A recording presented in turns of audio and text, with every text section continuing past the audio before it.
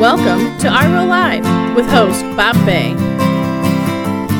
God gave us a chooser when He created us. He gave us the ability to choose. He gave us that ability because love can only be expressed through a choice. God said, there's no greater love than this, that a man lay down his life for a friend. That's a choice.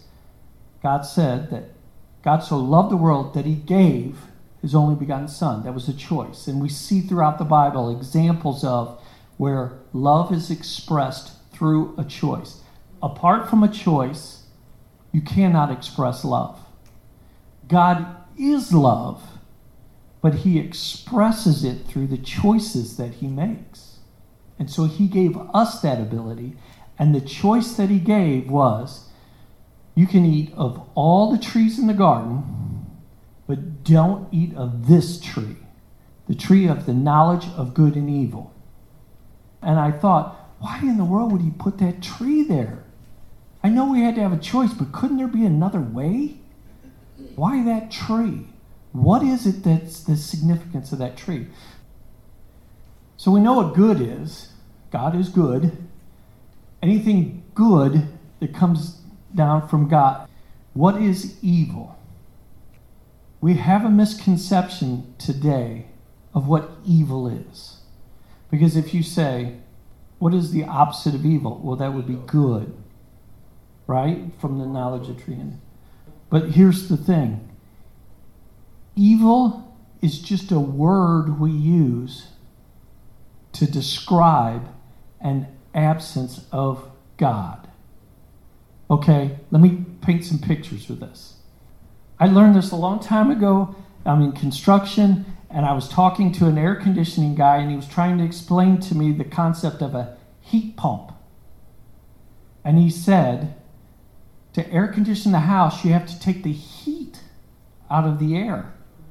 And I thought, well, I don't understand. So he explained to me that you can't make air cold. It becomes cold when you take the heat out of it. And so here's a little bit of physics. The reason why that is heat is produced by burning energy, an expenditure of energy. Cold is not a force. Cold is a word we use to describe a lack of heat. Cold is not a force. Heat is a force because it's like if you burn a log, that's energy. The sun burns hydrogen. It's like a radioactive that creates heat, that burning, the energy.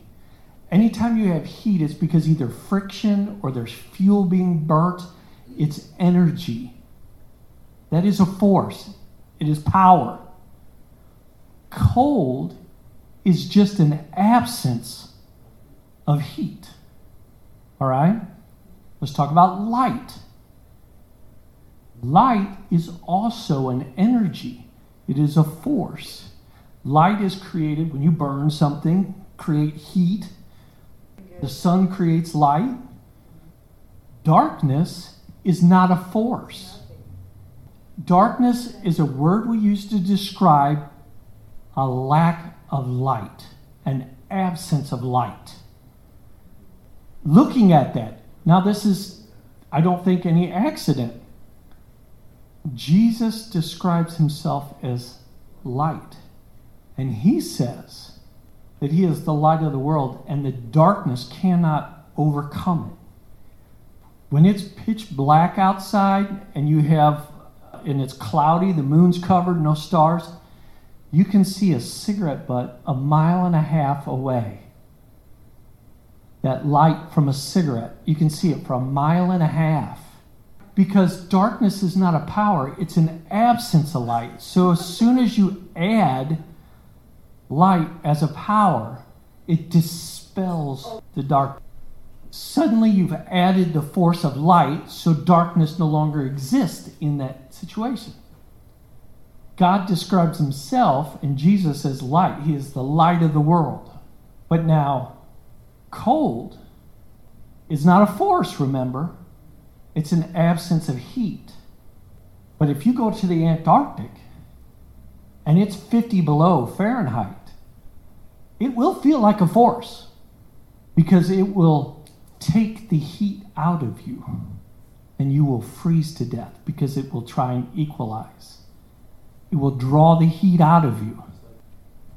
So it will, even though it's an absence of heat, cold is an absence of heat, it will attempt to equalize, and so it will reduce your body temperature. It's no accident then that God describes in Revelations when he's talking about mankind. For himself, he uses light. But when he talks about mankind, and he's talking to the church of Laodicea, he said, I would rather you be either hot or cold, but not lukewarm. So he uses temperature when he talks about mankind, and light when he talks about that. Now, why is that? Because what ends up happening, what that means is that you've just become adapted to your environment around you. You've become adapted to the world around you. And he would rather you either be hot, that would mean that you're on fire for him, or cold. This is why. Because what ends up happening, and I start talking to someone about Jesus and his love and everything, and they say, oh yeah, I know Jesus. I believe in Jesus. I believe. You can't talk to them. It doesn't matter what you say, because they believe. They're not following. They're not walking it out. They're just checking it out. I believe. They're lukewarm. There's nothing you can do. It would be better if they didn't believe, because then at least there would be a chance that you can move them from unbelief to belief. But if they're in the middle, there's nothing you can do. They're going to stay stuck. Let's go back to evil. Evil is a lack or an absence of God, right? It says in James that we are led astray by our own desires. It's the desires that are in us. So you can't say the devil made me do it. The devil has no power. Evil being an absence of God. But now, let me say this. Evil has no force. The devil has no power.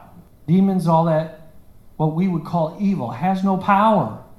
However, just like cold, when we live in an area that's absent of God, evil will overcome. It'll consume us. Draw the light out. Draw the heat out of us.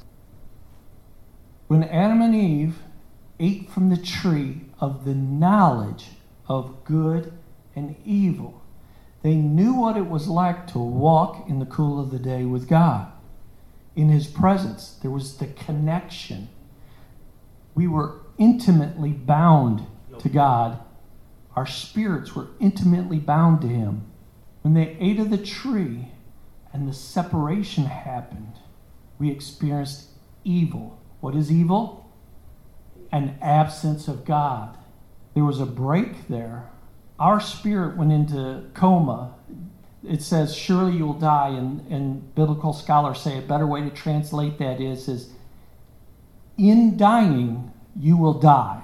Or, as time goes, you're going to be slowly dying, and you are going to die.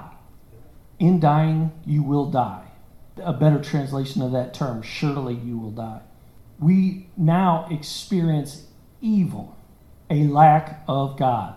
But we have to understand that, because in our lives we look at it and we look around. You hear people say, if God is so good, why does he let all of these evil things happen? Well, that the whole thing of it is evil is an absence of God. God gave us the choice, and it's a consequence of there not being God. God's not permitting it to happen just because. To walk in the consequences of our choices so that we can learn. But so this is an important thing to know. We had the fall. There is that separation from God. Once that connection is reestablished, our spirit is made alive. Life is breathed on our spirit, and our spirit comes back, I'll say back to life. It wasn't actually dead, but it comes back to life. And so now, here we are. Amen. So we don't have to be stuck in the evil thing. It has no power over us. What is happening is we are trying to meet our own needs, like what we talked about, those desires we have inside of us, from the time we're growing up and we're trying to meet our needs in the way that the only way we know how. So we have these needs, and so let me picture it. So you see that child, you go to Walmart, and there's a 5-year-old who wants a toy, and let's back it up. There's a 3-year-old who wants a toy, and he really wants that toy. All he knows is, he doesn't consciously think this through, but this 3-year-old is thinking, this would be so awesome to have this toy. This would make me feel good. He wants this toy because without being able to express it, he understands that he wants it because of the feeling it will give him. Maybe he pictures and he imagines playing with the toy or whatever it may be for whatever thing. And so he does that. The mom who's there with this 3-year-old doesn't have the money to pay for that toy. Knows, you know what, we really can't afford that toy. And little Johnny has a whole toy box full of toys at home. He doesn't need that toy. And so the mom says, no, Johnny, you're not getting that toy. But little Johnny just really wants that toy. And he's starting to make a scene. So this poor mom, or dad, I'm not trying to single out moms, or dad, starts getting embarrassed.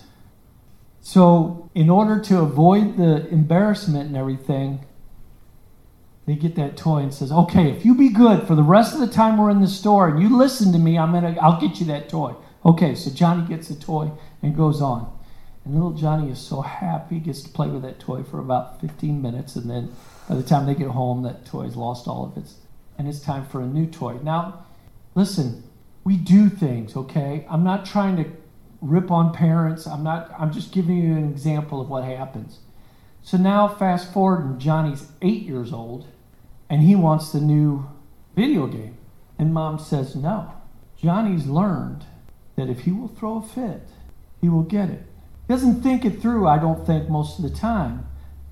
What actually most of the time ends up happening is Johnny is in utter distress, because if he could just get that game, it would make him feel so much better, and everything would be better. And if the mom really understood how great it would be if he had that game, surely she would let him have it, because he really needs it. He really wants it. And so poor Johnny is experiencing his feelings for real. He feels like it's the end of the world. It's the end of the world because he's not getting it, because life will be so much better with it. Now, fast forward, Johnny's 16 years old and decides that he wants a new game system, goes and steals it from Best Buy and gets caught by the police and doesn't understand consequences because he's never learned. He's grown to understand you get what you want. Now, I know that's an exaggerated thing, but listen, that plays out in each of our lives. That's a system of coping skills. How do you cope with life? Well, this is how. And so people look at people who are heroin addicts or alcoholics or any kind of substance abuse, and they look at it and they think, why can't they stop? Don't they understand the craziness? Don't they see what's happening? Why can't they stop?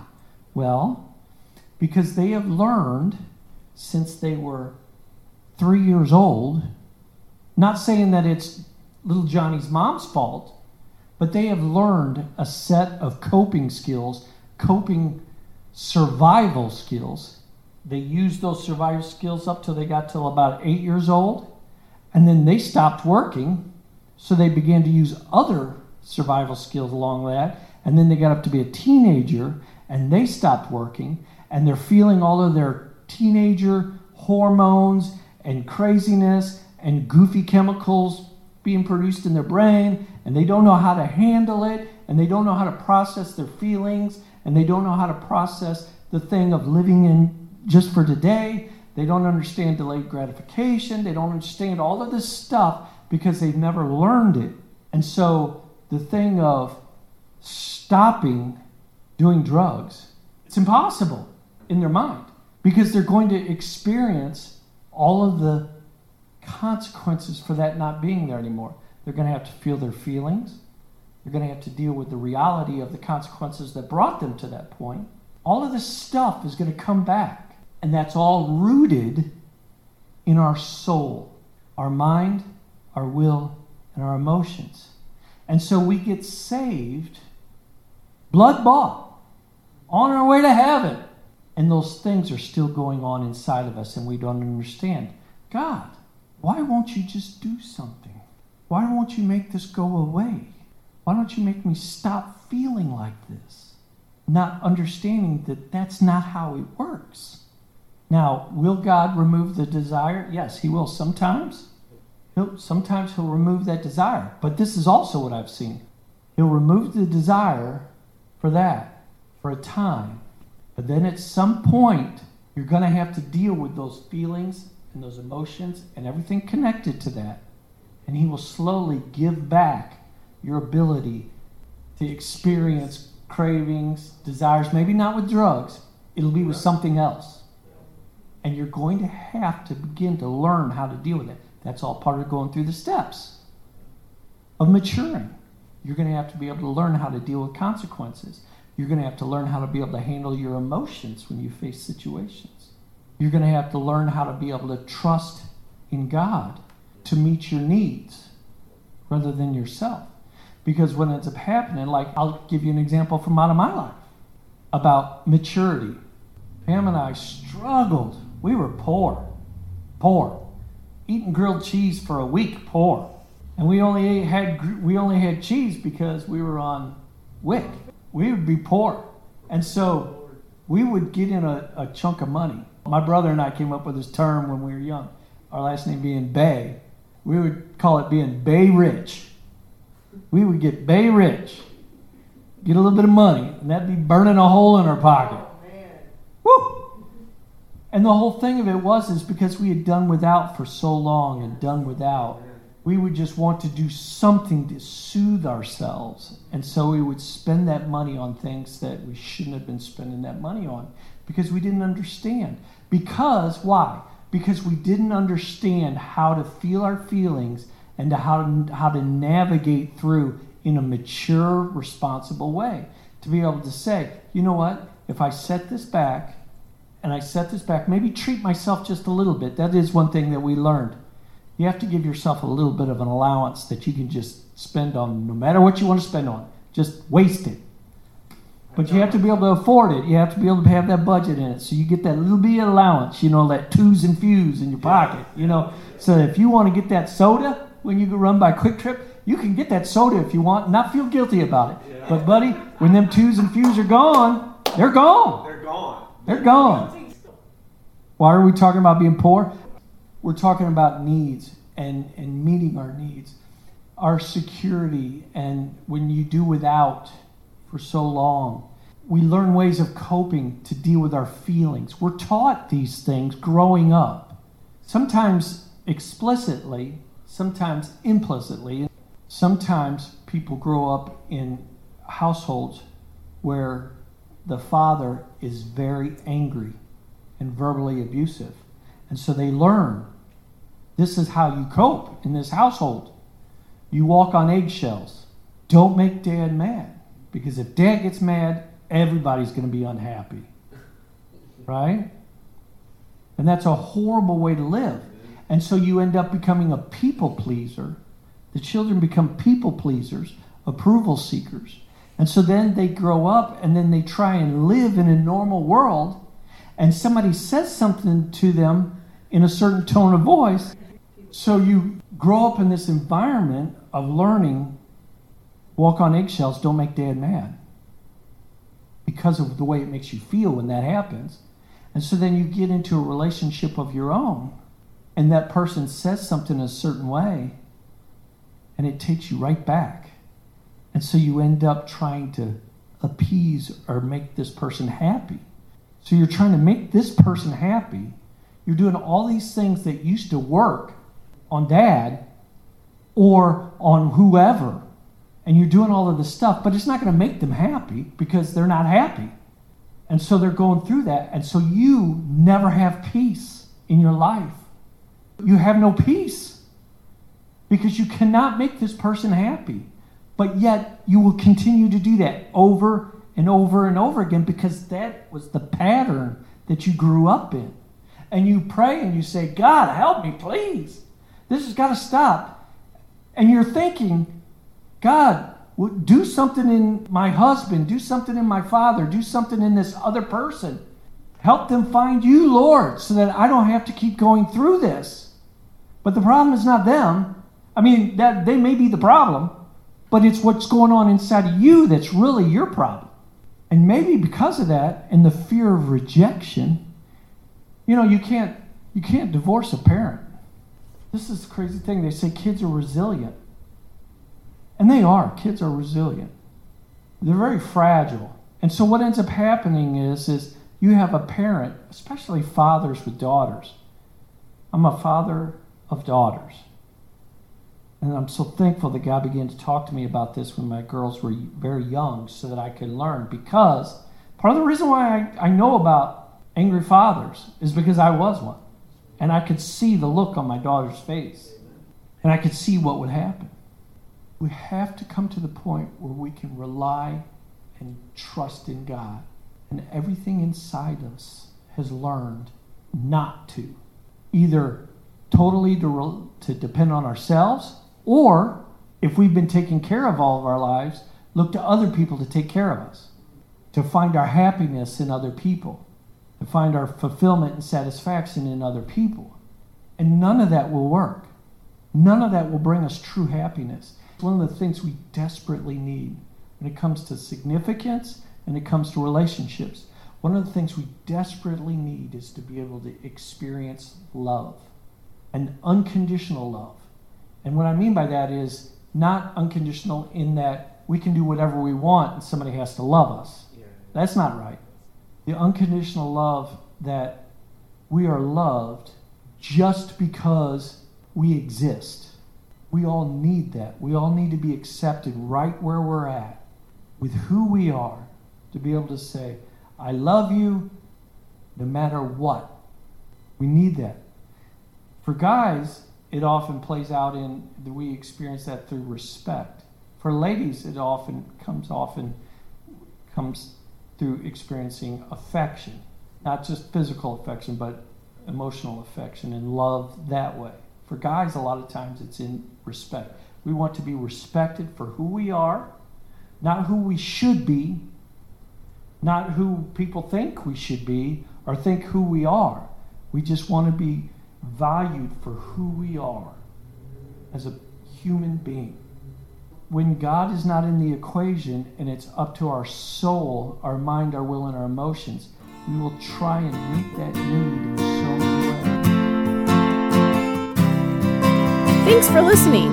Please comment and subscribe for upcoming podcasts. To order your copy of My Real Life, go to the Take Action page at our website, reallifeministries-stl.com, or go to Real Life Ministries STL on Facebook.